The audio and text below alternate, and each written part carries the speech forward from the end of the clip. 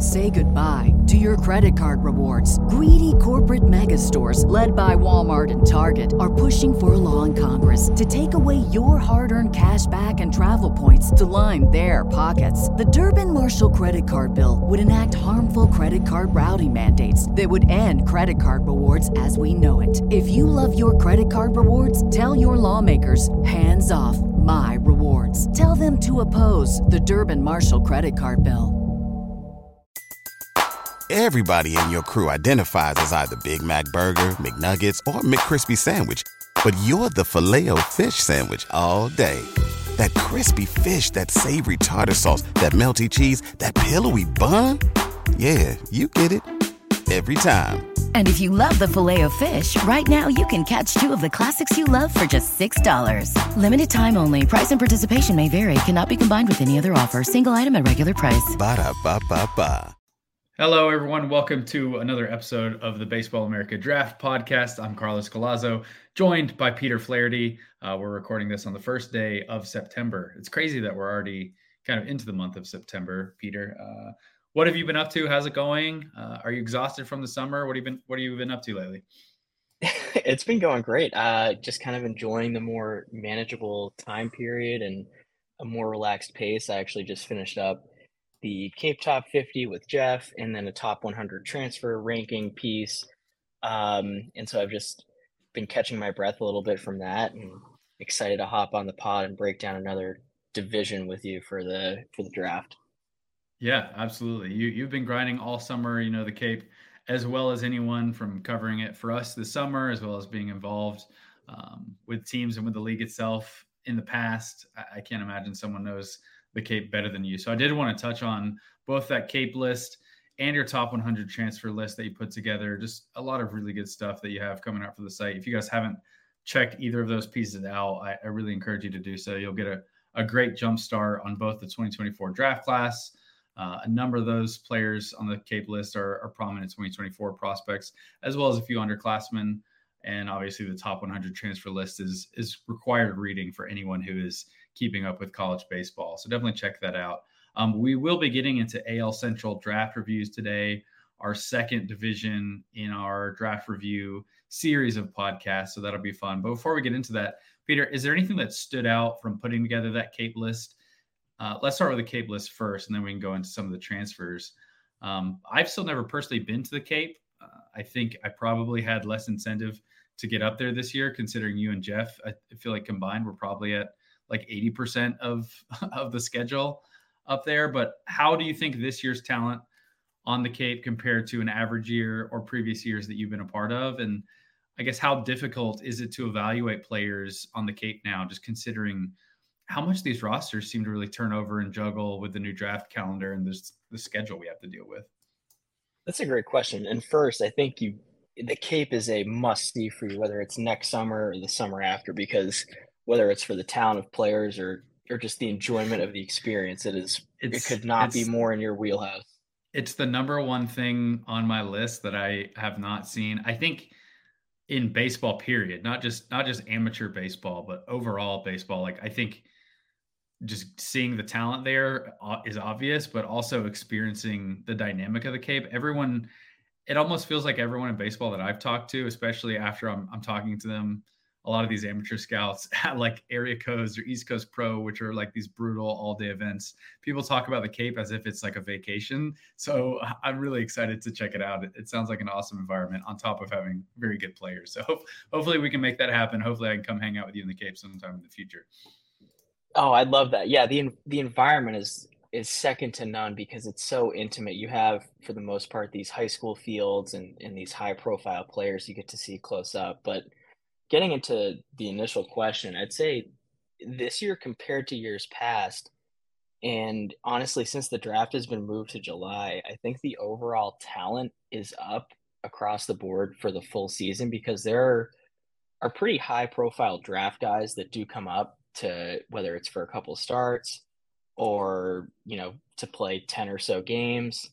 So I'd say the overall talent is up, but after the draft, it really thins out. And that's for a number of reasons, because it's also when USA gets going. And so USA, the transfer portal and the draft really gut it. And so I'd say from after the 4th of July onward, there are some teams that really struggle for no fault of their own for their head coach or GM. They really struggle to kind of bring in guys, and where are those, especially on the mound, like where are those 9 innings day in and day out going to come from?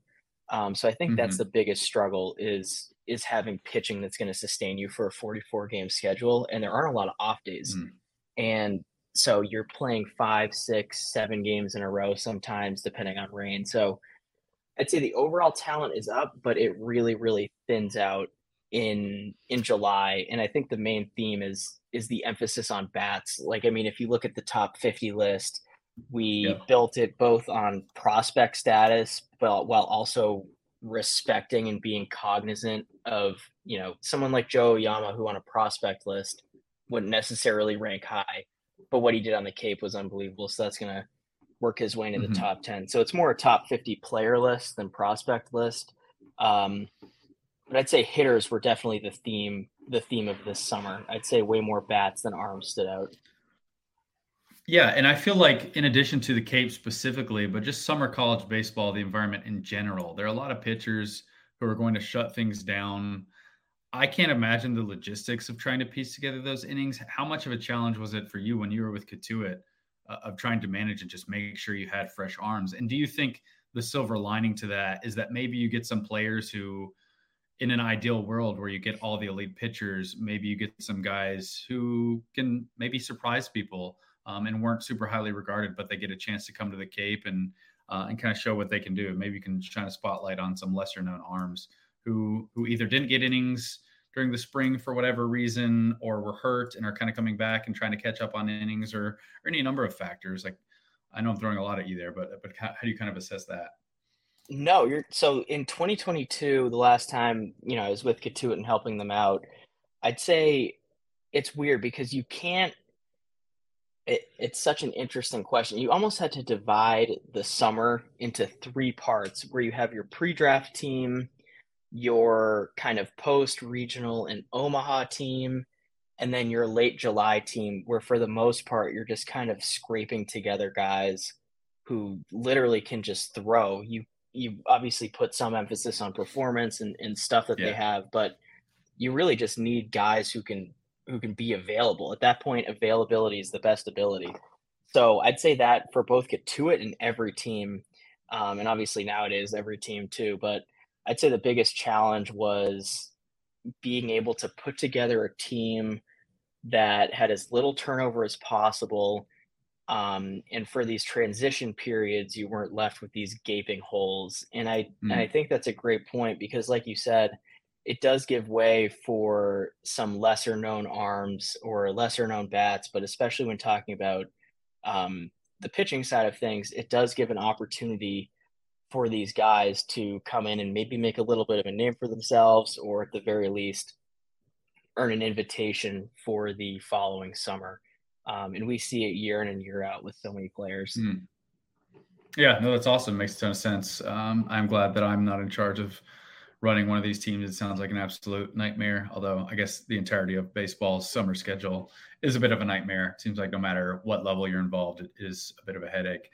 Are there any players, and we don't have to say just the top guys, are there any players that stood out to you in a surprising fashion, or lesser known names who popped on the list that you think are particularly notable? Again, I would encourage everyone who's listening to read the full list, because there's just a wealth of information on all these players. You and Jeff really broke these guys down in depth and paint these pictures of these players and what they've been doing previously, how they maybe changed on the Cape. There are a few interesting players who had some shifts in approach that I'm curious to see if that translates to the next spring, or just more efficient strike throwing, any number of things that they did. But are there any names in particular that jump out to you that excite you for whatever reason? Not necessarily who was the best guy, because I think it sounds like Travis Bazzana was pretty clearly that guy this year on the Cape. Yeah, I was going to say, between Travis Bazzana and Cam Smith, we've talked at length about those two guys. I'm trying to dig a little deeper. Seaver King is another one who, between his spring at Wingate, entering the transfer portal with significant buzz, and then committing to Wake Forest, has also become a little bit of a household name. I think the first Tell me if this one is inaccurate, but me and Ben were recently doing a podcast, and I said that Seaver King was probably the most prominent up arrow player in the 24 class from this summer. You think there is any other player that meets that level of King? Because it really feels like his notoriety at the end of the college season compared to his notoriety now seems pretty significantly different. Yeah, I mean, I think from a stock perspective, it's hard to not have him be the biggest up arrow because at Wingate, Yeah. I know that the area guys were probably on him and then maybe a few checkers were on him. But I mean, he went from, I don't want to say non-prospect because he didn't, like as a player, he's been who he is for a little while, but he went from kind of an unknown guy to a slam dunk, at the very least, day one, top 50 overall type guy.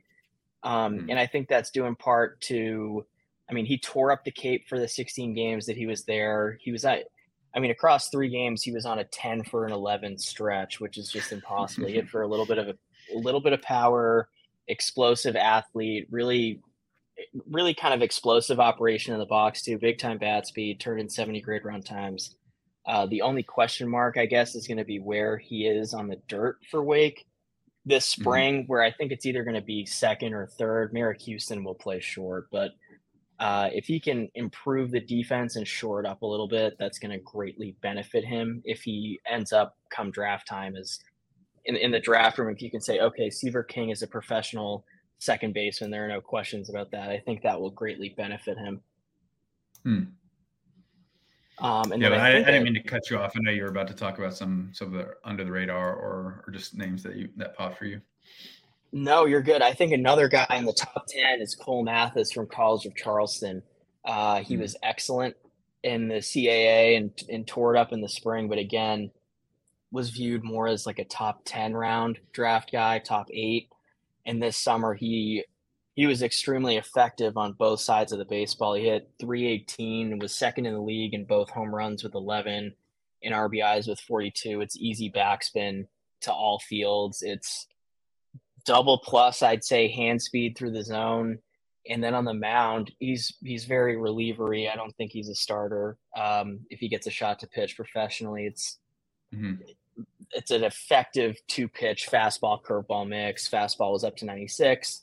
I'd say the curveball flash plus. He's a really intriguing, true 2-way player. And I think that it might be a little tricky with the profile because some teams are going to view him as a right first baseman, which limits the draft ceiling a little bit. But he does have some experience at third. If he can show he can play it somewhat effectively, I know he'll get a chance to this spring. I think that's another day one guy. And then obviously Joe Oyama, who we touched on at the beginning. Really, really interesting profile with Oyama, an interesting story in general. He was born in Okinawa, Japan. Came over, was a JUCO guy at Merced College, tore up the West Coast League last summer, was named co-MVP, was really, really solid for a good UC Irvine team this spring, hit .317.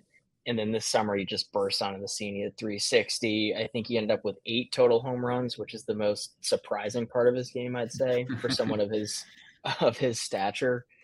And I was really, really impressed with him. I'd say it's legit average power, which for someone with that frame is impressive. He's got above average bat to ball skills and isn't quite the defensive wizard as Riku Nishida was last summer. And that was a popular comparison this summer on the Cape kind of. Yeah. I was about to bring him up because when I read Oyama's report, I immediately started to think of Nishida. So I'm glad to know that other people are immediately comparing the two.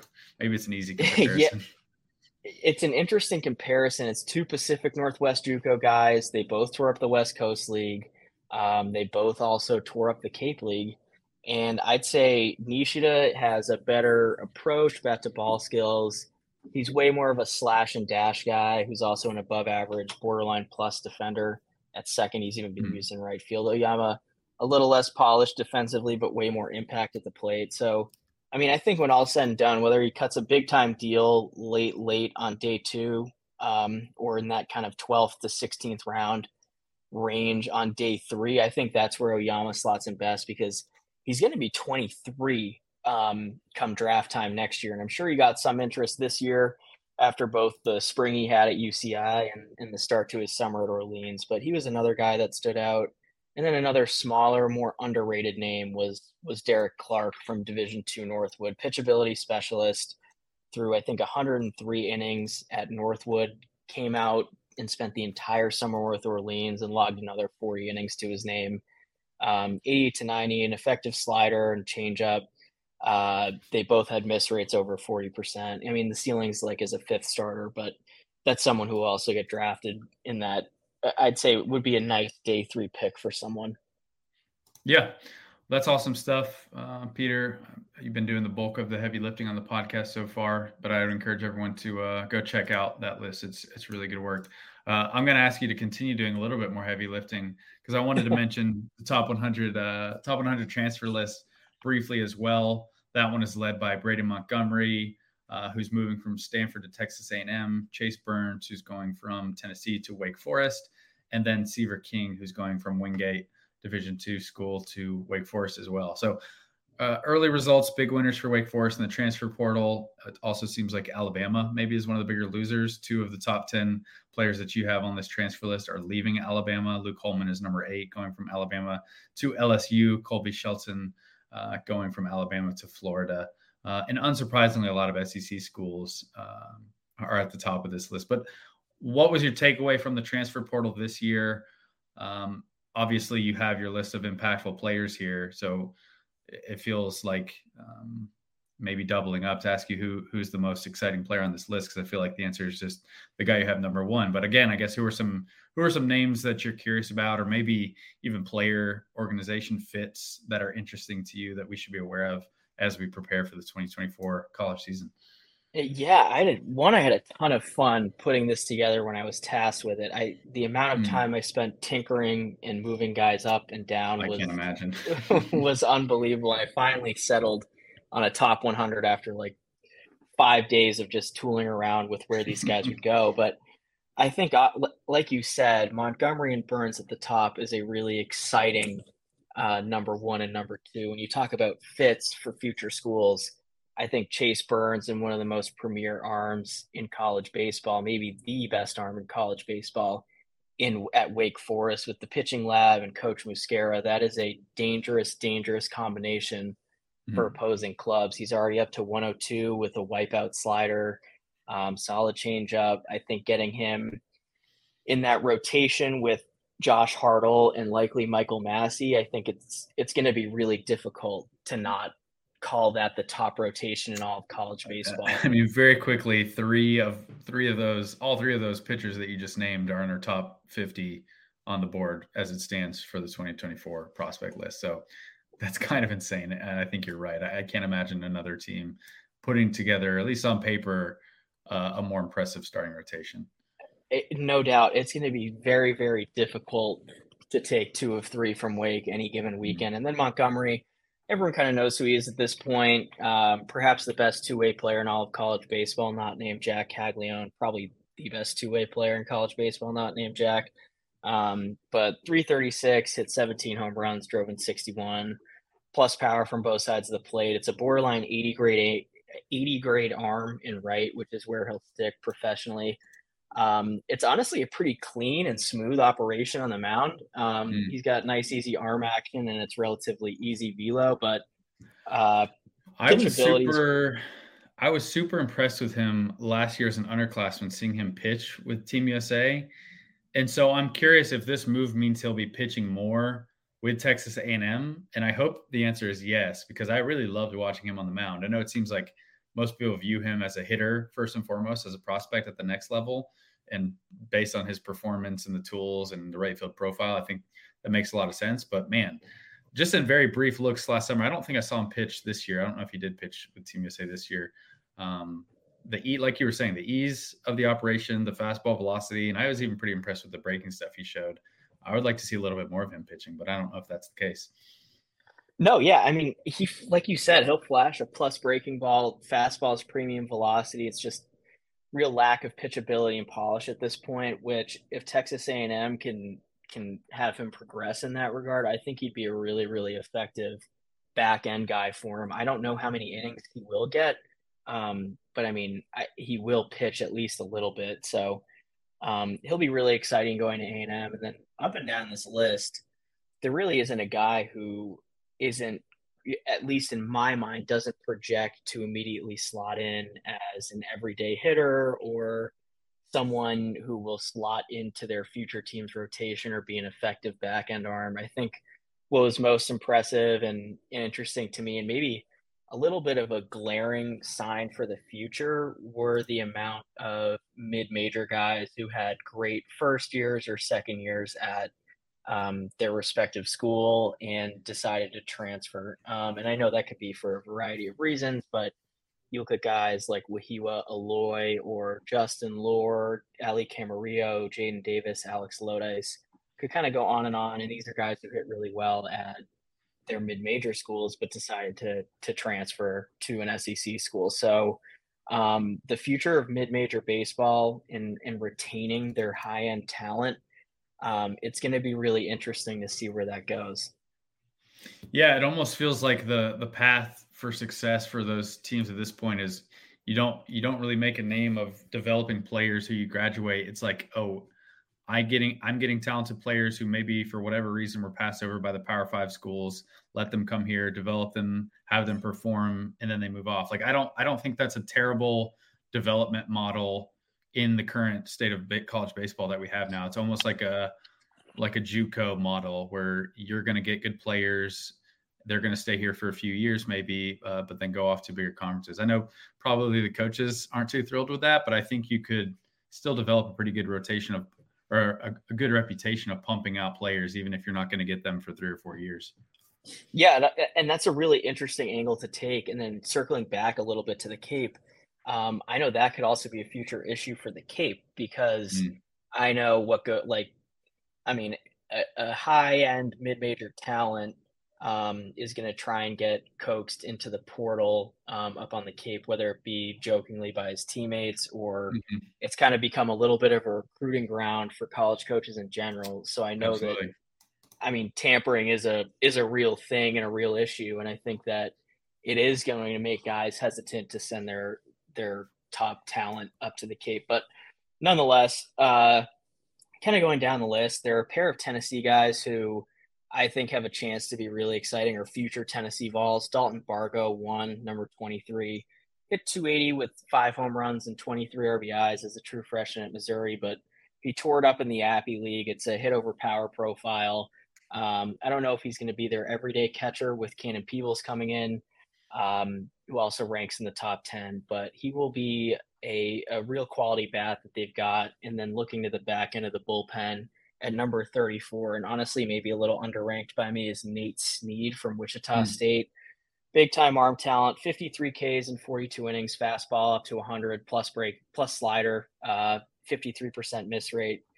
And I think that those guys will really, really help out Coach Vitello.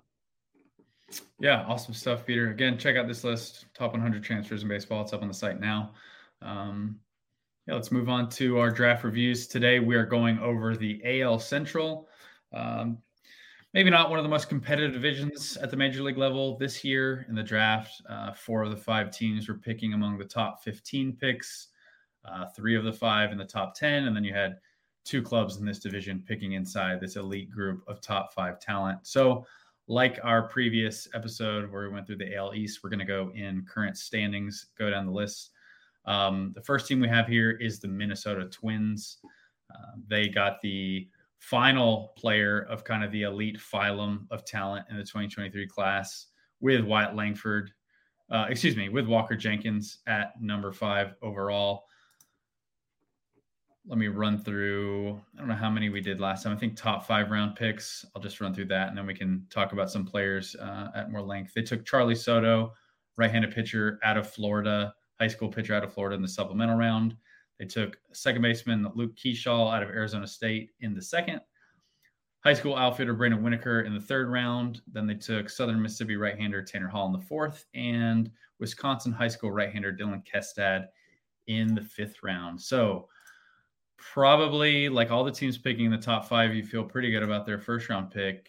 They had a lot of high upside high schoolers even after Walker Jenkins. I thought that was kind of the theme of this class. for the Twins, which is exciting. It's always fun for me to see teams really heavily invest in the high school demographic. But what are your initial takeaways of this draft class, Peter?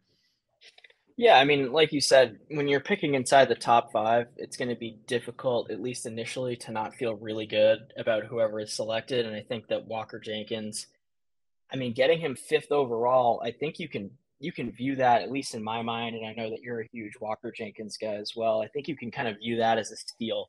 I think he's worth the little over $7 million they gave him. Great body, can hit for power, he can run well. He's got a really good throwing arm.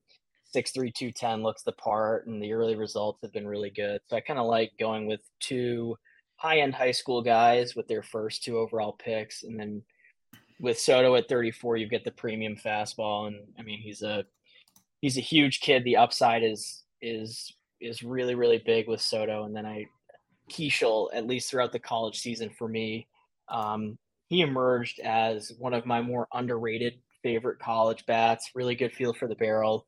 Could hit for both power and average. He's going to stick somewhere on the dirt, likely at second base. I liked his actions over there. So first 3 really good picks. You brought up Keishel. I want to touch on him really quickly because we're just looking at some exit velocity data from the 2023 class and how that's translating to pro ball for a little study we're going to do there. And just like, what is the drop off in exit velocity on average for these college players going in their first year pro ball?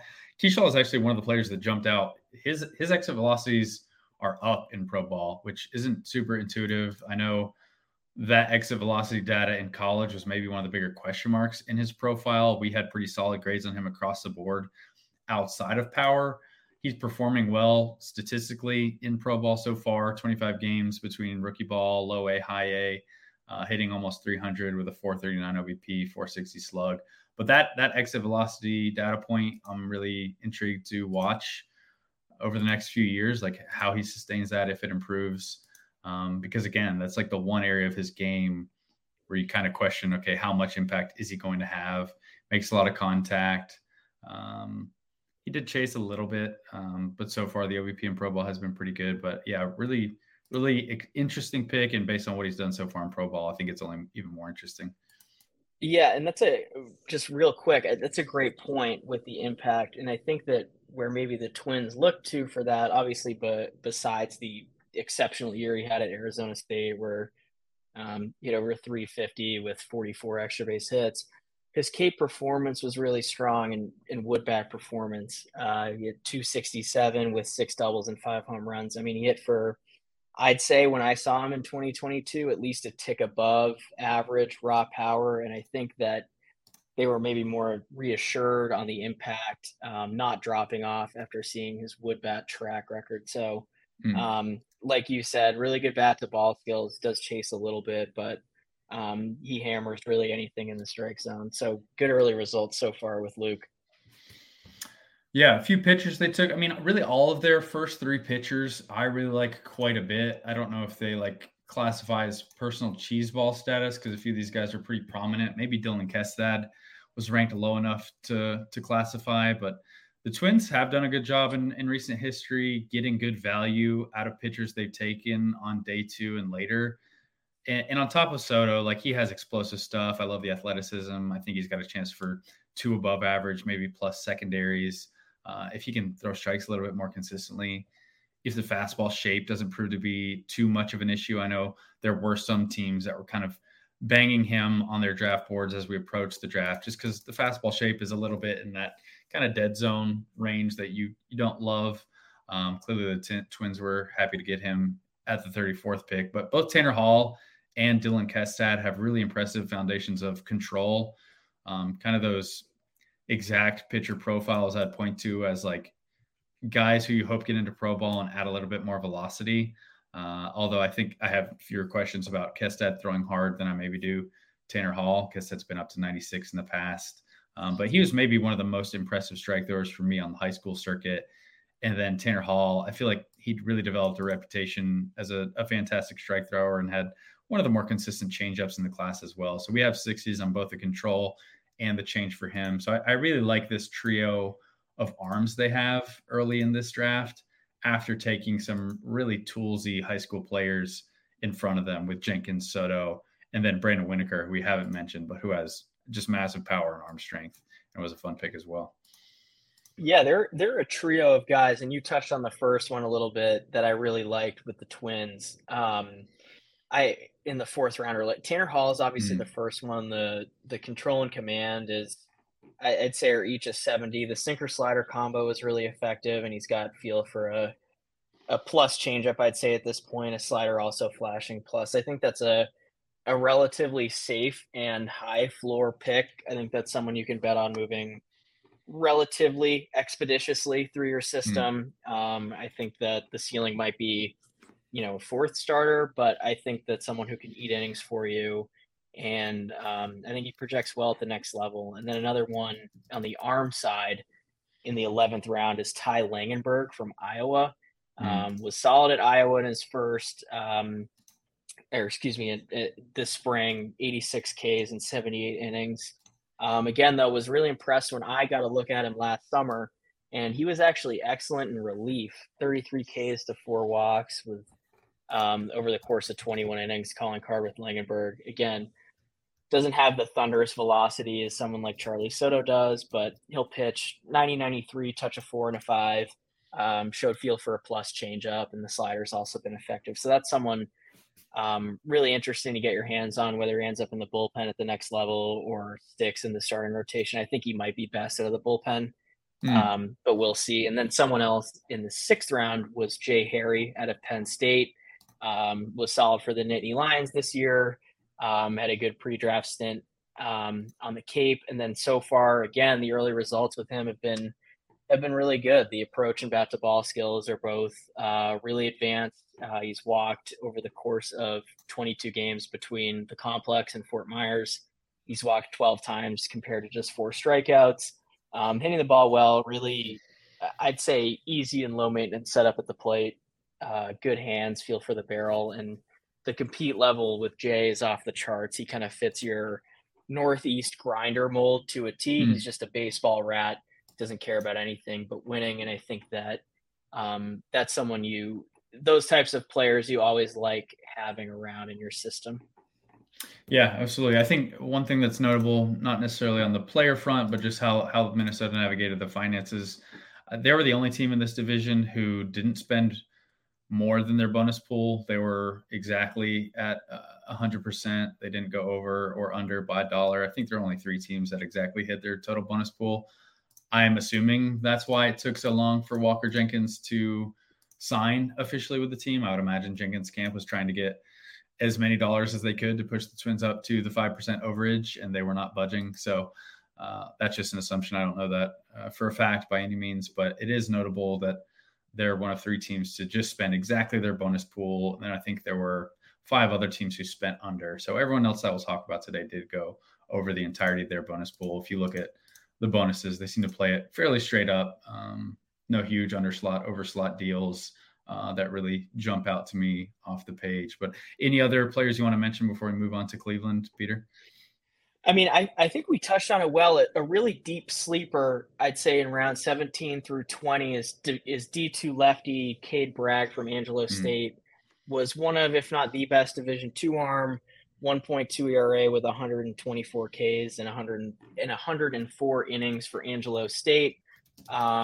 Solid left-handed pick in the 17th. I think getting that kind of, I guess you could call it value that late is, I'd say that's a nice get with one of their last 3 picks in the draft.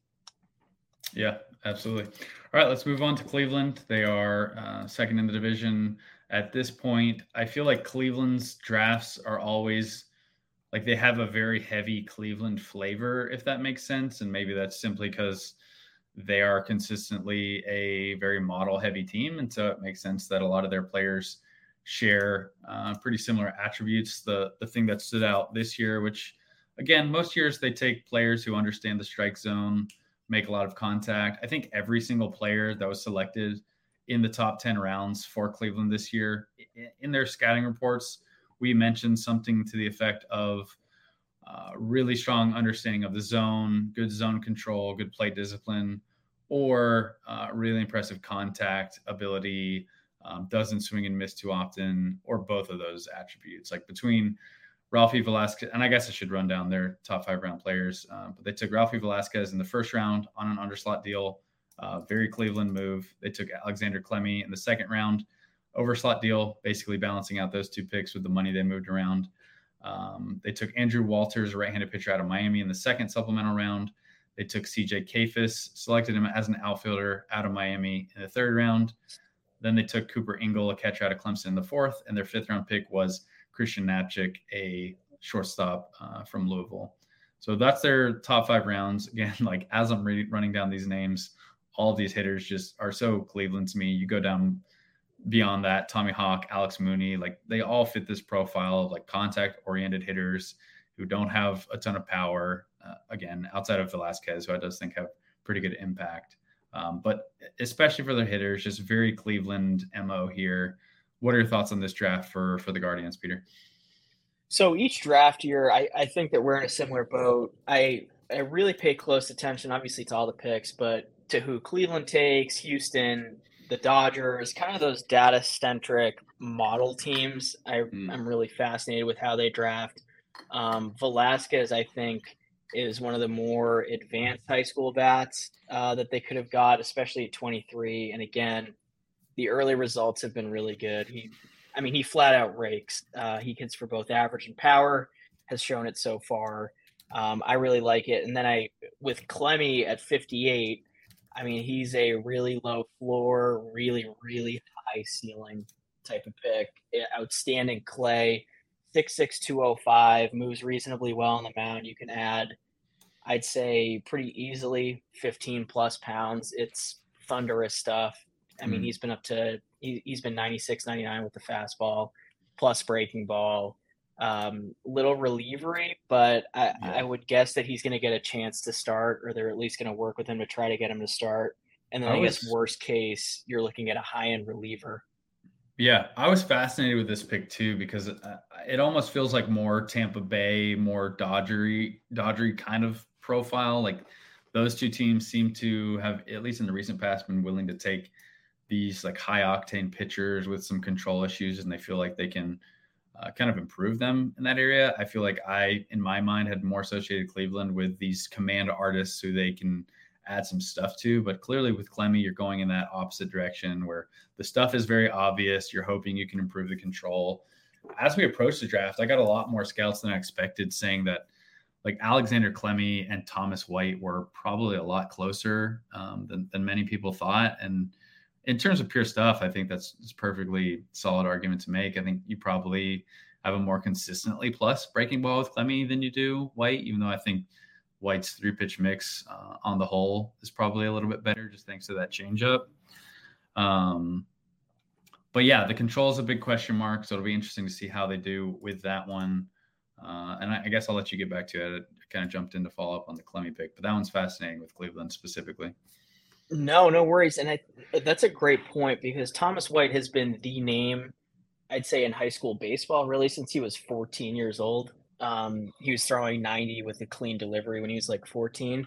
But again, I think that they are way closer, and there is a legit argument as to, would you rather Clemmy or White? So I think getting him late in the second, that's a good spot to get Alex Clemmy. And then looking down the board, a real college flavor, which I'm always going to love, especially. I think Andrew Walters going in the second was a little bit of a surprise. I think in that late second, maybe early third range is where you typically see the best reliever in the class go. I think that was one when I was sitting watching the draft. I wasn't expecting Walters to go that early, but I'd say it's for him, like it wouldn't be surprising if his like senior status was a factor there. He did sign for like 300 under slot, and I think on talent he fits in this range. Plus, if you're Cleveland and you like to spread your money around, I think it makes a lot of sense for them. That's a good point, because you get him for $700,000. Throws his 70 fastball. He is the best reliever in the draft. You could a deal on him, and then you just kind of hope he carries over that performance. So I like that pick. And then going down the board, another guy that I really like, starting this year, especially, was Tommy Hawk from Wake Forest. Yeah. Just infectious energy watching him play. He's just an absolute dirt dog to a T. Hit 350 this spring, 19 doubles, 7 home runs. More of a slash and dash guy, I think, at the next level. Below average power, but as you mentioned, the zone control and feel the hit, 51 Ks to 51 walks at school. Not a whole lot of swing and miss in Hawks game. Plays it really fast, pushes the pace on opposing pitchers.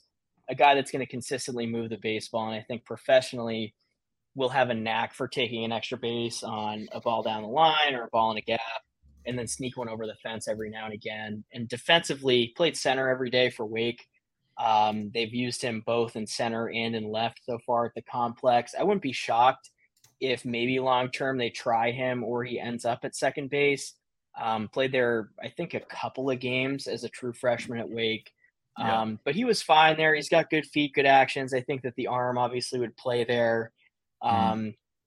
Quick twitch kind of guy. If he's not playing center field, I think second would be interesting to explore, because you'd really have to be optimistic about the power coming to feel confident in his bat profiling in a corner. I think it's obviously the biggest red flag with his profile is just that power. It's not a big guy, never really hit the ball super hard. You probably can't project too much on that in the future. So hopefully he sticks up the middle in some capacity. I'm kind of surprised he's played as much left field as he has. Although I guess it's like 5 games total that he's played so far. Yeah, no, and he's a plus runner too. I think that the speed plays in the outfield. The only question is going to be the arm. And I think that, as he keeps progressing, especially if they use him in the outfield, he is going to be just, I'd say, strictly a left fielder. But I think another one, not to maybe steal your thunder here, another very Guardians pick that I was excited about was Jay Driver from Harvard in the 9th. And no pun intended here. It's kind of your classic drop and drive delivery, sinker slider guy. Started at Harvard, started for the majority of his college career. Both the sinker and the slider, I'd say, are plus pitches. And I think that long term, he's going to end up in the bullpen as I'd say a high leverage reliever where he'd be really, really effective. And I guess early on, that's, proving my point a little bit. Has made 6 appearances between the complex and low A. All 6 have been out of the bullpen. I think the one issue for him in the past has been the command. He does spray it a little bit. He's walked 5 3 2/3, but again, super early on, you can't really take much from. I'd say he's thrown 6 innings. You can't really take much of that, but again, early returns have shown, they've been good for Jay. And then I'd say a sleeper guy in the 10th, or I think that's where they got him. Maybe it was the 11th, but Matt Wilkinson. Oh, you're right. 10th. From Central Arizona. They call him, his nickname was Tugboat, which I love. He's sick. That's phenomenal. He's 6'1", 270. Really fascinating build. Fascinating seems to be a nice word for that one, there, Peter. I'd say pretty physical. But an interesting build with Wilkinson. Hides the ball really, really well. Commands the name of the game with him. Fastball gets on hitters. It has kind of invisible traits. And I think, again, it's 4th or 5th starter, but someone who's going to be really effective professionally, especially against Wood. So another very fascinating Guardians draft. Yeah, absolutely. I think a lot of the players you mentioned, you broke down exceptionally well. A few things I wanted to note. Just selecting CJ Kayfus as an outfielder, I was curious about, because one of the biggest questions with Kayfus, he had similar profile questions as a first baseman as Trey Morgan did. Just good first base types who are hit over power players. And you kind of wonder, like, is he ever going to hit for enough power to profile as a first baseman? So far in pro ball, it's been 8 games at first, 4 games in left field for Kayfus, but I was always pretty impressed with his approach. Again, it's not the most physical player or a body that you can dream on to add a ton of power in the future, but always showed pretty good understanding for the zone, lots of contact, sprays the ball into both gaps. So the fact that they picked him as an outfielder and he's played some outfield, I think is intriguing. You go further down, Alex Mooney was the big pick for them in terms of an overslot signing in the 7th round. Once we'd gone through the first 5 rounds, it was a little bit surprising to not see Alex Mooney off the board. And then when Cleveland popped him, I thought it made all the sense in the world. He seems, again, like a lot of these players, line drive, contact hitter, sticks up the middle at a position probably somewhere. If it's not shortstop, I think he's got a chance to play second. Maybe he's that super utility type. He is athletic, pretty good instincts for the game. So he was their big kind of overslot signing that a lot of the money that Clemmy didn't get in the second round, he got the money there. Then for day 3, one pitcher that I'm really intrigued by is Jacob Bresnahan, a left-handed pitcher that they got in the 13th round. I didn't really hear about him until late in the process. He really wasn't on the National Showcase circuit in 2022 all that often, but his name started kind of popping up. And he sounds like a very polished strike-throwing pitcher that you're kind of projecting on the stuff to come. It's 87, 92 fastball, curveball that needs some work, solid changeup. But what jumped out to me when I was just talking to scouts about him was his feel for strike throwing, his ability to pound the zone with all 3 of those pitches. And then he's also pretty young for the class. He didn't turn 18 until just a few days before the draft. So all those traits really make sense for Cleveland, players they've liked in the past. And I'm curious to see how the stuff will evolve for him over the next few years. And then I guess another pitcher that I really liked Cleveland taking was Ryan Marone in the 20th. They did not sign him, but he has a lot of similar traits, as I was just talking about with Bresnahan. Like, not the most premium stuff, upper 80s, low 90s. I actually got to see him live this spring. He's very close to where I'm living here in Northern Virginia. But great feel for pitching, repeats well, good fastball, good feel for the breaking ball, really good feel for his changeup. I think he'll be a really fun player to watch in college. And if he had some velocity, I think he'll be a lot more prominent in a few years. Yeah, no, I think that there are another few sleepers that they may have grabbed on day 3. Maybe not in terms of ceiling, but I'd say rather safe picks. Matt Jacek from Indiana State is another one. They got him in the 18th for, I believe it was just $50,000, which I think for him is great value. It's at most 5th starter upside. No real physical projection left, but he really knows how to pitch. Another guy's, as we've talked about at length, is going to really pound the strike zone and give you kind of advanced polish at this stage. So I like that pick a little bit. And then kind of scanning this draft board a little more. Christian Knapczyk in the 5th, and Engel and Knapczyk going back to back in the 4th and 5th respectively. 2 guys who are going to really move the baseball. Great feel to hit. And watching both Engel and Knapczyk play, they play the game really, really hard. And I think that they're 2 incredibly tough outs, whether they end up in Lynchburg together, and I'm sure that they'll be reunited at some point. But looking at a potential lineup, at least in some affiliate that's going to include at least, I'd say, Kafis, Engel, Knapczyk, Hawk, and Mooney, that's a pretty formidable 5. So might be tough for some of those pitchers who are learning to throw some strikes a little bit more consistently. They're not going to give themselves up very often. Exactly. So intriguing as always. I'm sure that they're going to turn a few of these guys who maybe seem a bit more modest on paper into monsters. So excited to watch really all of these guys progress. Yeah, and just to retouch on Rafi Velasquez up top, like, he's the one really impactful hitter in this class where you can feel confident about the power production. It was only 6 games in rookie ball so far, but to your point that you made earlier, it was really loud for 6 games. He hit 348, 393, 739, 2 home runs, 3 doubles. I've consistently kind of compared him to Tyler Soderstrom at the same time, just in terms of like hit power, high school catcher who probably doesn't stick at catcher, or at least there are a lot of questions about him sticking at the position. But even if he has to move off and play first, you feel pretty confident about that hit power combination. So a fun draft class for Cleveland here. Any other thoughts before we move on to Detroit next? No, I think we touched on it pretty well. All right. Let's keep it rolling then. So Detroit, the other team in this division who's picking inside the top 5, they took the other high school player who we had in the elite top tier group of prospects at number 3, with Max Clark, making him the first high school player off the board. In the supplemental first round, they selected Pennsylvania shortstop Kevin McGonigal out of high school. In the second round, they took Nebraska second baseman Max Anderson. In the third round, they took left-handed pitcher Paul Wilson, another high school selection. In the fourth round, they took Tennessee third baseman Carson Rucker, again, high school Tennessee, not the university. And in the 5th round, they took Middle Tennessee State right-hander Jaden Ham.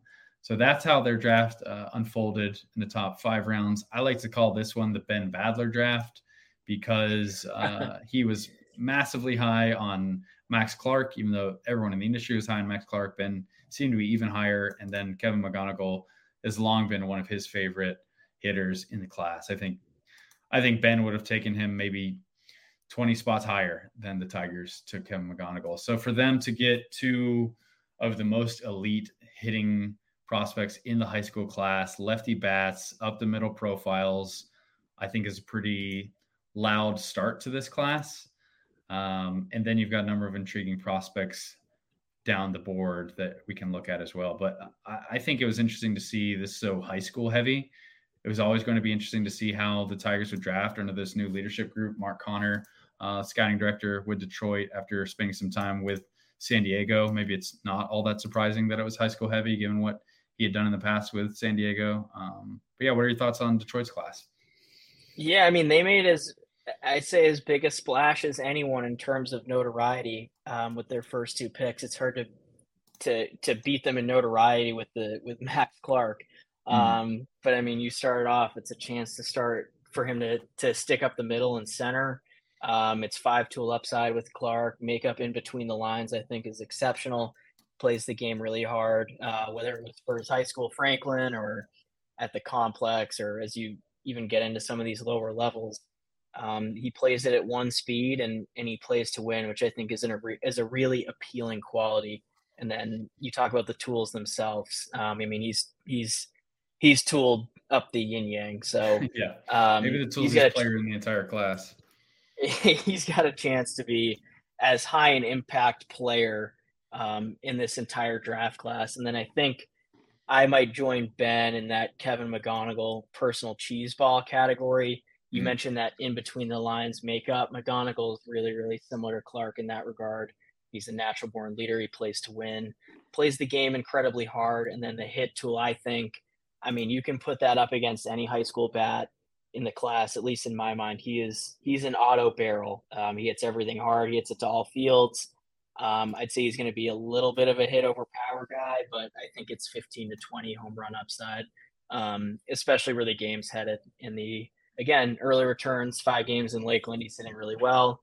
Not overwhelmed at all with affiliate pitching. So I think that those 2 high school guys, I mean, they're clearly betting on them pretty heavily to, be arguably the future faces of the Detroit Tigers. So I think if there are 2 guys who can maybe live up to that billing, it's Clark and McGonigal. I'm really, really a little bit similar to Ben. I'm really, really excited about McGonigal. I think getting him at 37 is a steal.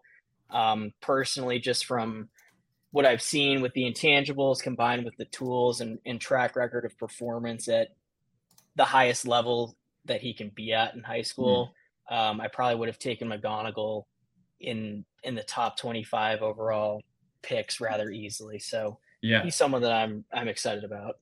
Absolutely. He's fun to watch. I mean, he's probably one of the most impressive performers of the 2023 high school players that I saw in person. It just seemed like he was on the barrel consistently every game. Like the approach. I think it's aggressive without chasing out of the zone too often, and I really appreciate that. He goes up to the plate looking to hit, but has an approach, has an understanding of what he's trying to do. I also think it's worth noting just how the Tigers went about securing these players. They did get Max Clark on an underslot deal. He signed for $640,000 underslot in order to sign Kevin McGonigal to $538,000 overslot at pick 37. So McGonigal is still getting back of the first round money, which I think exactly fits on talent for him. They also continue to kind of balance things out with their next few picks. Max Anderson came on almost $500,000 underslot. Then they went overslot for both Paul Wilson and Carson Rucker. Went slightly under for a few of the college players they took after that. And then on day 3, they were one of the more aggressive teams in terms of handing out bigger bonuses. I think they're probably a top 4 team just in terms of significant bonuses on the 3rd day that go beyond that 150 cap. So just kind of looking at how they actually put the pieces together here was fun. I think Paul Wilson in the 3rd round was a pretty good pick on talent. I think there is some reliever risk with Wilson, but I also really like just the physicality, the fastball, the slider combination. He's thrown 2 breaking balls in the past. I'm curious to see if he'll continue to throw 2 in the future.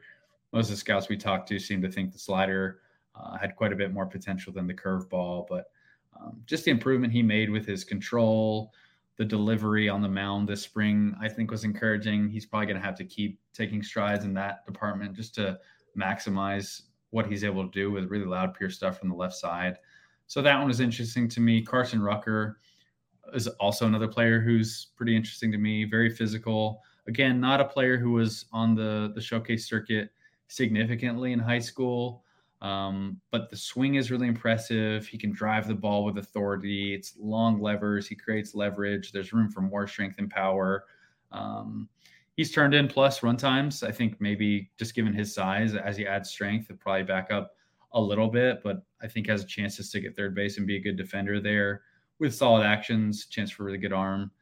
So pretty toolsy player who, again, maybe I'd have more conviction in the overall hit tool if I'd just seen him more, if I had more track record of him hitting against impressive competition. But just watching him, seeing the frame, seeing the tools, it's a really exciting player to dream on. And I think that profile packaged with very polished hit tools of Clark and McGonigal up top, I think you can take a little risk on a guy who has some really exciting upside. Again, it's a 4th-round pick, a decent amount of money with it, but he's a fun one.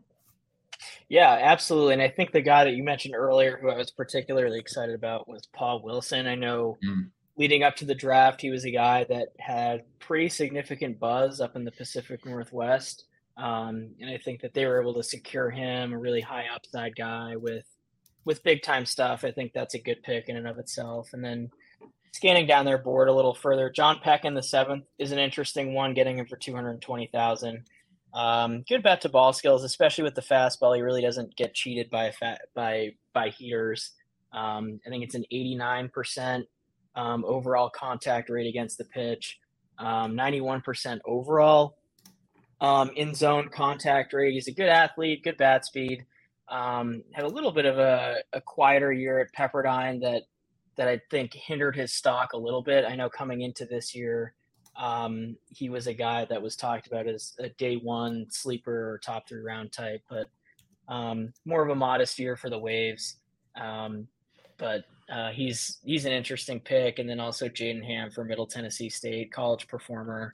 Early results have been really good. And I think, again, going into, I'd say, deeper into day 3, trying to find that potential big time sleeper and guy that they might have hit on late.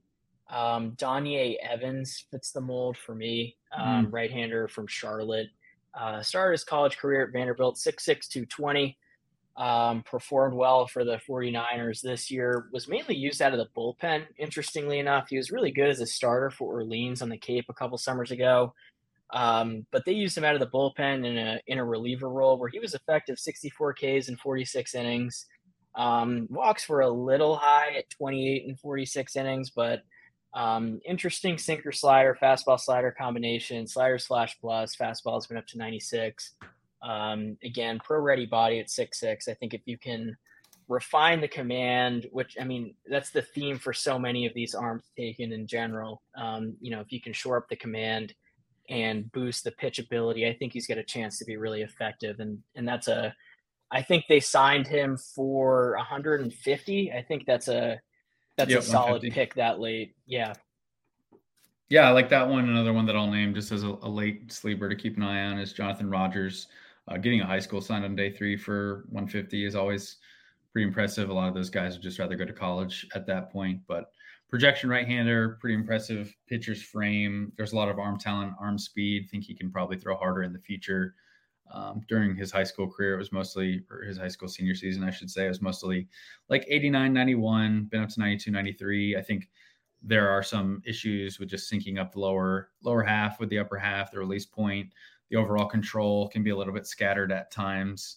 He'll need to improve the secondaries as well. But just in terms of like arm talent, physicality, a lot to like there for a guy that you got with the 590th pick of the draft. And I'm also kind of intrigued with their 2 expensive signings on day 3, Andrew Dunford out of Houston County High School in Georgia, right-handed pitcher, and then Brady Sirkonowick, a catcher out of Connors State. both those guys signed for 350, 400,000 on day 3. I don't know a ton about them, but just the price tags there makes me kind of intrigued to see what Detroit saw in them and how they perform. So there'll be 2 names that I'm watching over the next few months and years to see how they pan out, because those are 2 guys that got some money that I don't have a ton of info on at this point.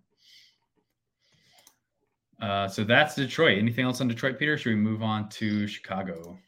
Yeah, I was gonna say I'm ready to move on to the White Sox. They a draft class that I'd say an underrated fan of. Okay, interesting. So I'll run through really quickly, and then I'll let you kind of explain why you like it. First round with the 15th pick, they took Jacob Gonzalez, shortstop out of Ole Miss. In the second round, they took right-handed pitcher Grant Taylor out of Louisiana State. In the third round, they took Wake Forest right-hander Seth Keener. In the fourth round, they took Ole Miss catcher Calvin Harris. And then in the fifth round, they took Gulf Coast Junior College left-handed pitcher Christian Oper. And my assumption, Peter, here is that you're a fan of these college-heavy drafts, and the White Sox bucked the trend from last year when they went with a high school pitcher in the first round, went back to their college roots. I think they signed a single high school player in this entire draft class. So my assumption is going to be you like this college-heavy flavor for Chicago. Exactly. I believe all but one of their signees are college guys at the top. I know Jacob Gonzalez, again, coming into this year, there was, I don't want to say 1-1 chatter, because I think that was Dylan Cruz's spot really until I'd say the last month leading up to the draft, month and a half. But I mean, there was top 5 chatter around Gonzalez as we got into the draft cycle. The bloodlines are obvious, college performer, good left-handed swing. It's an interesting operation at the plate. I can't say that I'm the biggest fan of it. And I kind of wonder how it works. Sometimes it looks almost out of sync, but performed well at Ole Miss for 3 years, held down shortstop, where I think is the position at which he'll stick, in a sound approach. I just wonder a little bit about the bat long term. I think that's just my main concern with Gonzalez. I'm curious your thoughts, though. Yeah, no, I share similar concerns.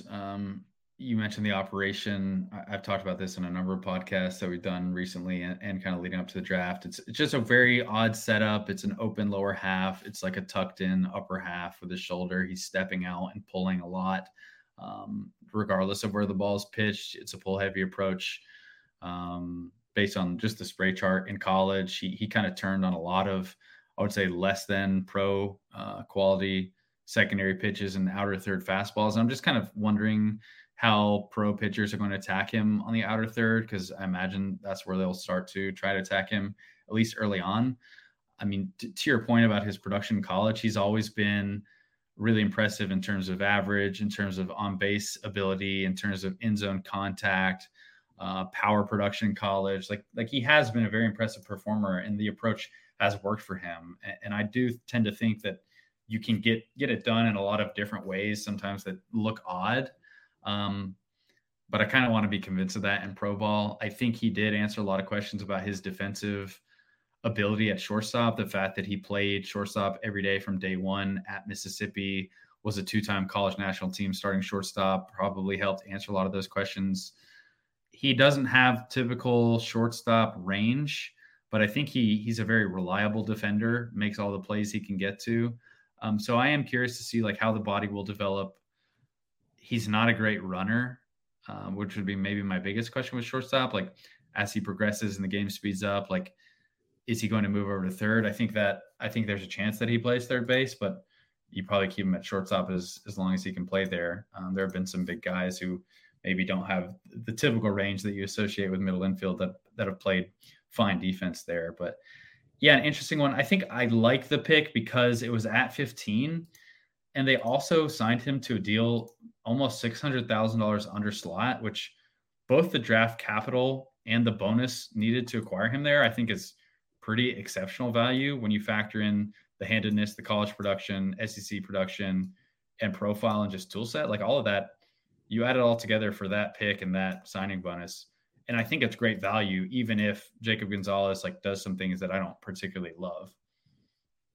No, I totally agree, and I think the value for that pick, especially with all the chatter Gonzalez had coming into the year, I don't know if you can necessarily call it a steal, but I think getting him where they got him, I'm sure that they were really happy to see him still on the board. So an interesting way to start off the draft, and then in the second round, I know that there was some questions as to whether or not he'd maybe go back to LSU. But they went and got Grant Taylor, who missed all of the 2023 season rehabbing from Tommy John surgery. He won't pitch until at least, I'd say, the middle of next spring. But, I mean, he was the best arm that I saw in the Cape League last summer. It was a riding fastball, 93 to 96. Had plenty of life through the strike zone, plus breaking ball, starter pitch mix. I think that it's big time upside with Taylor, not in terms of him not being a finished product, but I think that it might be front end of the rotation type upside with an arm like that. And then, yeah, I think that pick is fascinating because we talked so much about how there was this drop off in second tier college arms. And I don't know that I had given a ton of thought to teams just taking a gamble on some of these really talented pitchers that were shelved this year because of injury. And I think Grant Taylor certainly qualifies. If he was healthy, he had a chance to move himself into first round consideration for sure. So I think it's an interesting way to navigate the college pitching ranks in a year where you maybe aren't thrilled with the healthy college pitchers who are available outside of the first round. So on talent, I really like it. It comes with some risk for sure. But there's a lot to like here. It's high spin secondary stuff. The curveball in the past has looked good. He's been up to 99. So if he comes back and he's healthy, this will be a fun one to watch.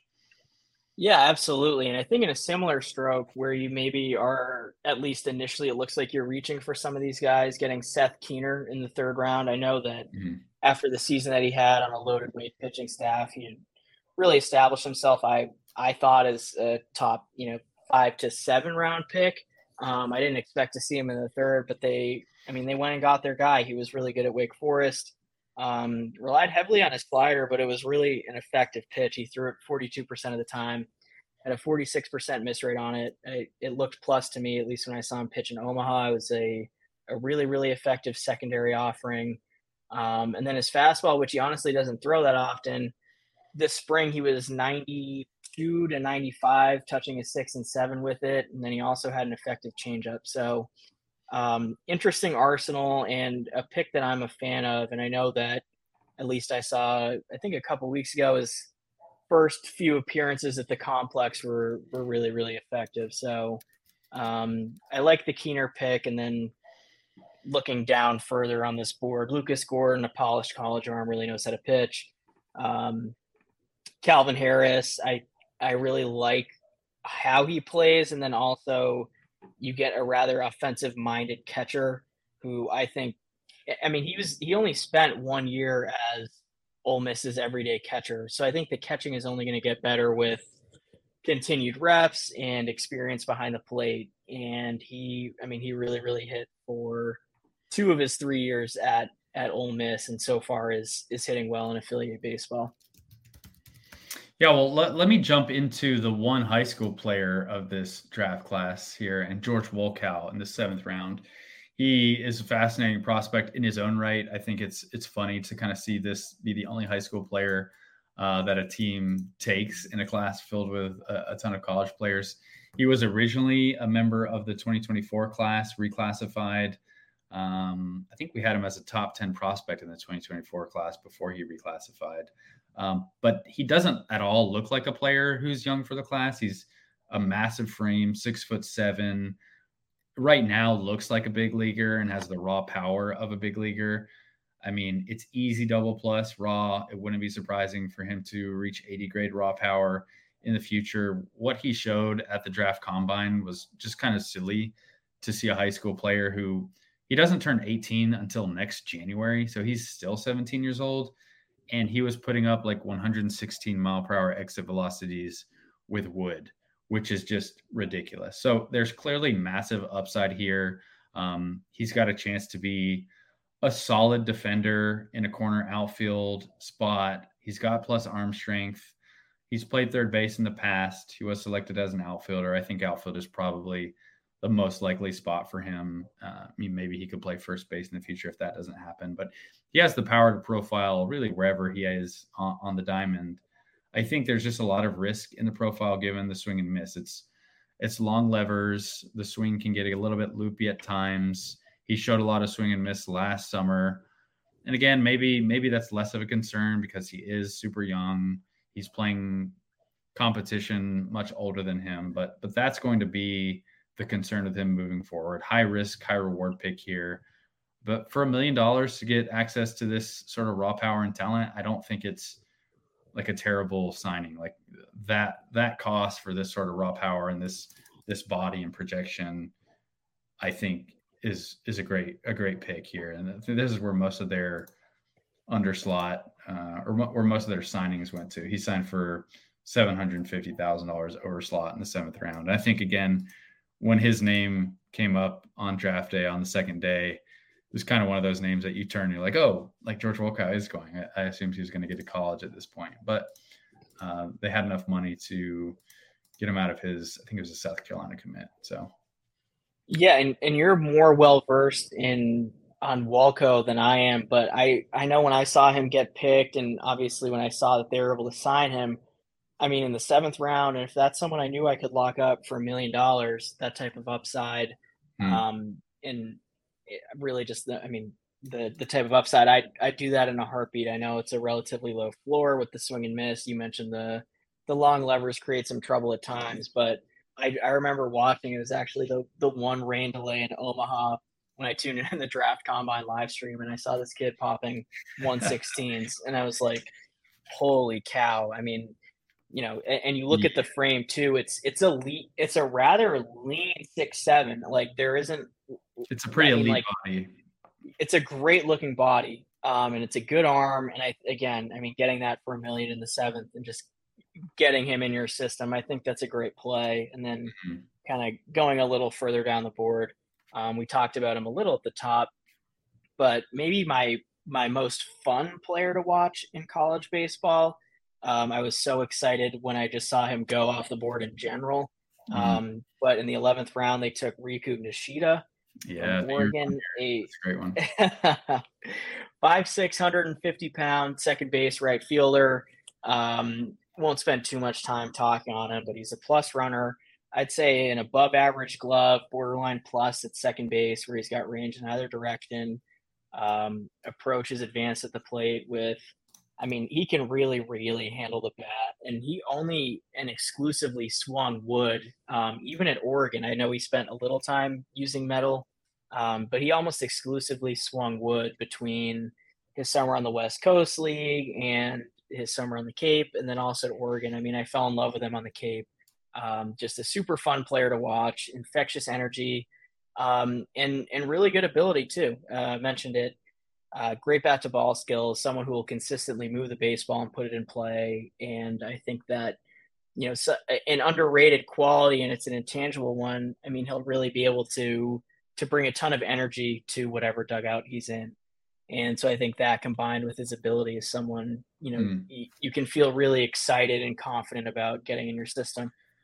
Yeah, I think Riku is just like the definition of a player who's super easy to root for. He has a massively uphill battle. There are just very few players that have had successful big league careers at his size. 5'6", 150 pounds. Like, just looking for players that kind of qualify at that height and weight, you don't find many. So I think everyone will probably be pulling for him because you love to see players that just buck the trend and have these outlier traits that make it.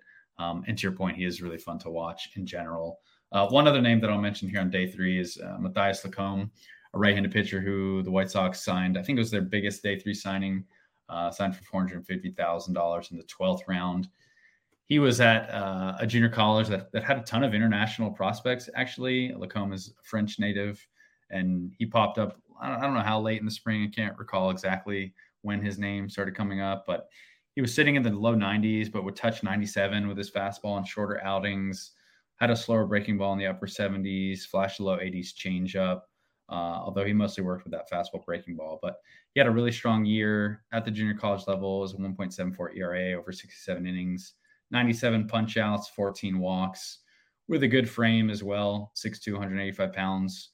Probably can add a little bit more strength, learn to use the lower half a little bit more consistently, maybe push the average velocity closer up to that mid-90s range in the future. So they clearly like the arm talent, given the amount of money they pushed his way in the draft, and just the fact that he's their most prominent day 3 signing. I figured I'd mention him. But yeah, they signed every single player in their draft class, I believe. It's obviously more common now in 20 rounds, but notable that they did that. Any last thoughts on the White Sox, Peter? Yeah, one, I think we talked about it in our first draft podcast, but I think when you can go 20 for 20 and sign the entirety of your class, I think that's something to feel good about in and of itself. I think that you can come away feeling pretty positive about it. And then another guy who piqued my interest on day 3 when I dug in a little bit was Anthony Imhoff, a 6'8", 190-pound left-handed pitcher from Pima Community College. Pretty good arm talent. Again, you get a 6'8" lefty with projection. There's obviously some stuff to clean up in there, but I think that, again, just getting to work with someone like that and getting him in a professional player development system, I think that there are obvious benefits to that. So another pick that I was intrigued by rather late. Yeah, layer on some weight with him. He did strike out 108 batters. I think that was good for like 11th among D1 JUCO pitchers. So very, very fun one there. A lot of outlier body types in this Chicago draft as we kind of work through it. So that's fun. Yeah. Let's move on to Kansas City. So the final team in the division here, the Royals were picking 8th overall in the first round. They took Blake Mitchell, high school catcher, the top-ranked high school catcher on our board. In the second round, they took another high school player, right-hander Blake Walters. In the second supplemental round, they took Louisiana Lafayette outfielder Carson Roccaforte. In the third round, they took high school right-handed pitcher Hero Wyatt out of Connecticut. In the fourth round, they took Vanderbilt left-handed pitcher Hunter Owen. And in the fifth round, they selected Missouri State outfielder Spencer Nivens. So I feel like the Kansas City draft has been a little bit polarizing inside the BA office from some of the pro guys that I've talked to, because it sounds like there's just a lot of skepticism for the high school catcher demographic. And I guess when you're taking that high school catcher inside the top 10 picks, a lot of people get scared off. But I kind of classified this draft class as no risk, no reward for the Royals. I thought they took a lot of demographics that are perceived as risky. They invested over $1 million in 2 high school right-handed pitchers and almost $5 million in a high school catcher. There are a lot of organizations that just want nothing to do with either of those demographics, especially with that sort of money. So I do kind of credit the Royals for not being risk averse and taking players they like, although you have to function in the fact that Blake Mitchell was selected on a $1 million underslot deal. So it's similar to their draft a few years ago when they took Frankie Mazzucato inside the top 10, maybe a more surprising pick at the time than Blake Mitchell was. I think it was a pretty open secret that Mitchell was one of the players that the Royals were targeting on an underslot deal here at the 8th overall pick. But I really am just fascinated with Blake, just given his tool set, his power, his left-handed impact at the plate, his arm strength. I think he's got a chance to be not just stick a catcher, but be a good defensive catcher. So I think I'm one of the highest people in the BA office on Blake Mitchell specifically. And while he is off to a bit of a slow start in pro ball, I don't hate this pick like other people in our office. I kind of like it quite a bit, because if you hit on this player, that's a ton of impact you're getting at a premium position. So I'm intrigued with it. But what are your thoughts overall on Kansas City's draft class here?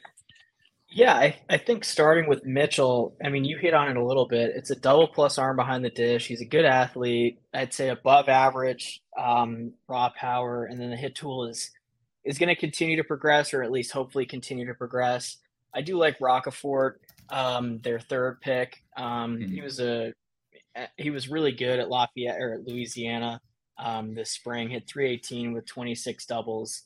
and 8 home runs. He's a good defender in center field, really good athlete, good approach. I think that he turned in plus run times. I think you can comfortably say he's an above average runner. It's an outstanding batted ball profile, and the early results have been excellent. He's hitting 361 across the complex and low A with 6 doubles and 2 triples. And I think what stood out most when watching Roccaforte play, it's a really loose and easy left-handed swing that he's able to generate serious impact with. And he's a good-looking athlete. He's 10 for 11 in stolen bases in low A. I know it's still really early, but I think that's someone that they may have hit on. I think that he's a future big leaguer, and he's got a chance to be an impact one at that. And then another guy that I liked with their 4th pick is Hero Wyatt at Staples High School in Connecticut. I know that in the spring, he kind of went from someone who was almost a slam dunk to go to school, where he was committed to Southern California, to someone who had serious helium come draft time, and it shows with him going really early on day 2. It's kind of a really low 3/4 slot delivery, up to 97 with a plus slider that has sweeping traits to it. I know it's a little relievery right now, but it's a super quick arm, electric stuff.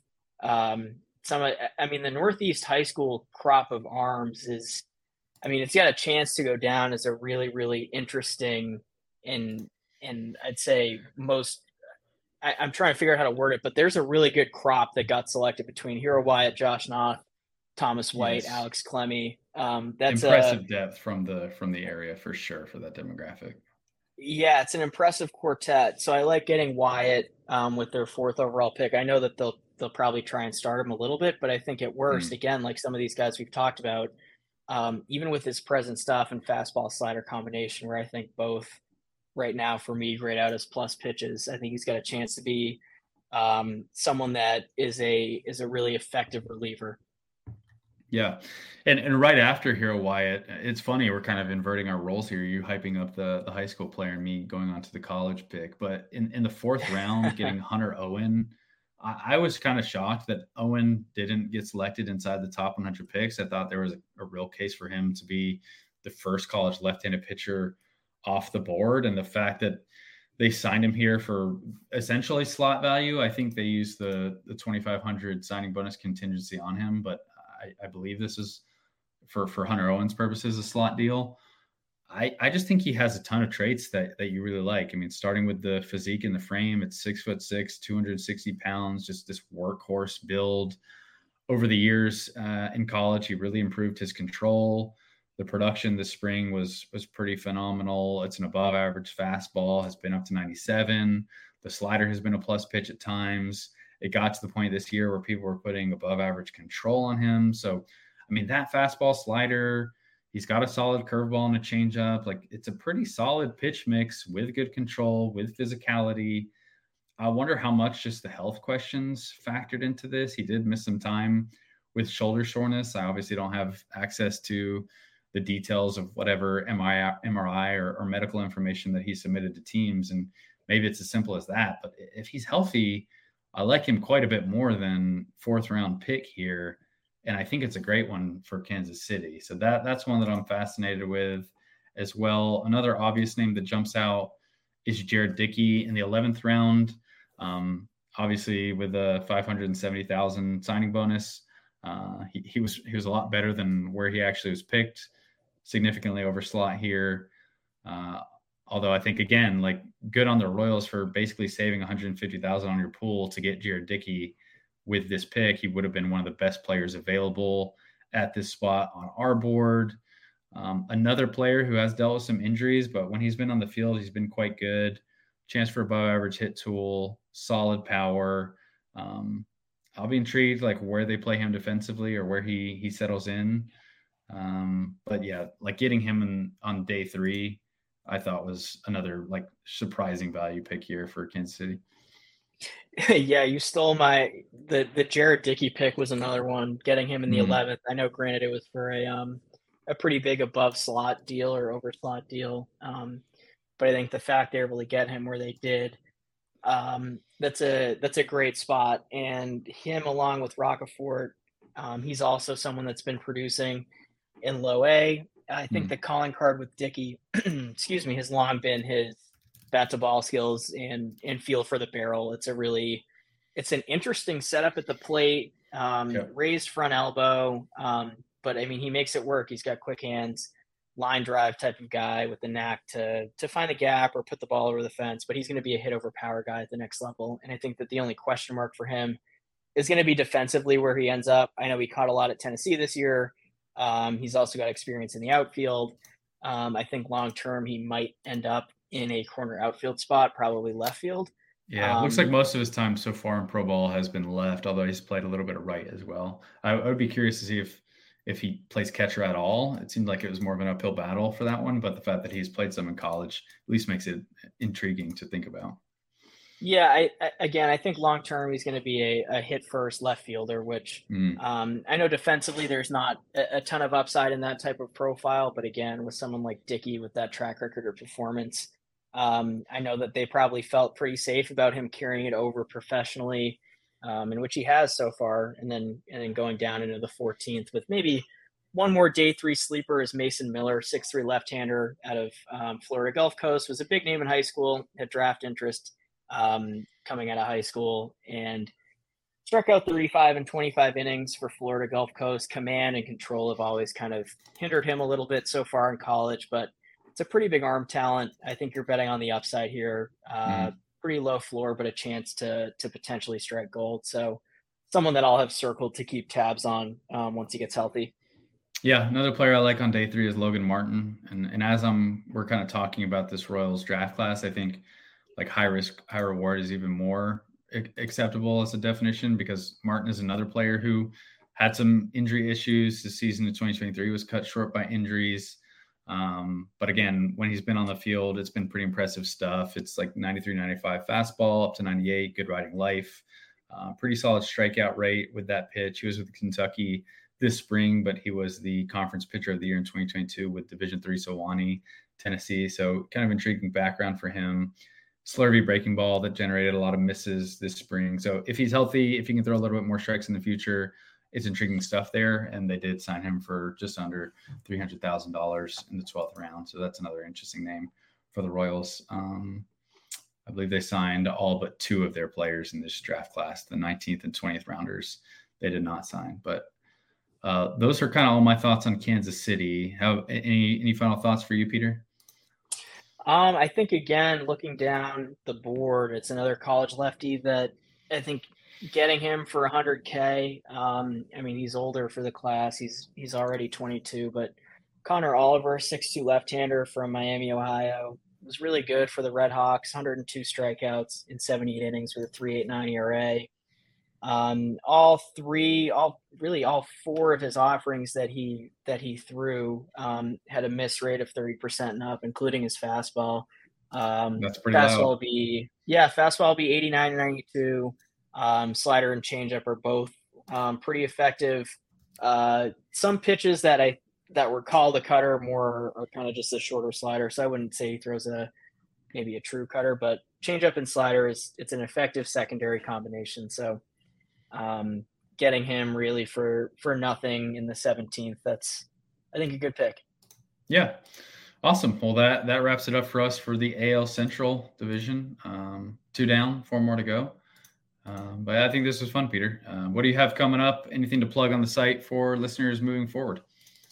Absolutely. No. So the top 100 transfer pieces up there, as well as the top 50 Cape, which is 11,000 words of reports, and also rankings, which everyone likes. And then also there are transfer portal winners and losers. I highlight, I think it was 5 winners, 5 losers, and then just mentioned and gave a shout out to a couple of other winners. So that's all up there. There'll be more stuff on the draft side. And then as we kind of lurch into the college fall ball season starting up, we'll get early returns on some of the more notable guys who made it to campus out of the draft, and then also how some of these transfer portal guys have looked in their new homes. So there will be more stuff on the horizon coming up.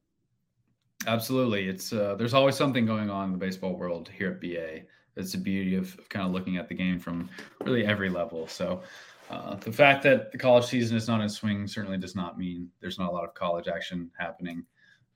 So be on the lookout for more stuff for the 2024 draft class, like Peter said, fall coverage, and maybe you'll be able to actually enjoy some downtime too, Peter, as we get ready for fall ball and maybe some prospect handbook season as we get closer to that time of year. But for Peter, Absolutely. I'm Carlos. Thank you guys for listening to another draft podcast. We will be back soon with another one. Say goodbye to your credit card rewards. Greedy corporate mega stores, led by Walmart and Target, are pushing for a law in Congress to take away your hard-earned cash back and travel points to line their pockets. The Durbin-Marshall credit card bill would enact harmful credit card routing mandates that would end credit card rewards as we know it. If you love your credit card rewards, tell your lawmakers, hands off my rewards. Tell them to oppose the Durbin-Marshall credit card bill. Everybody in your crew identifies as either Big Mac Burger, McNuggets, or McCrispy Sandwich. But you're the Filet-O-Fish Sandwich all day. That crispy fish, that savory tartar sauce, that melty cheese, that pillowy bun. Yeah, you get it.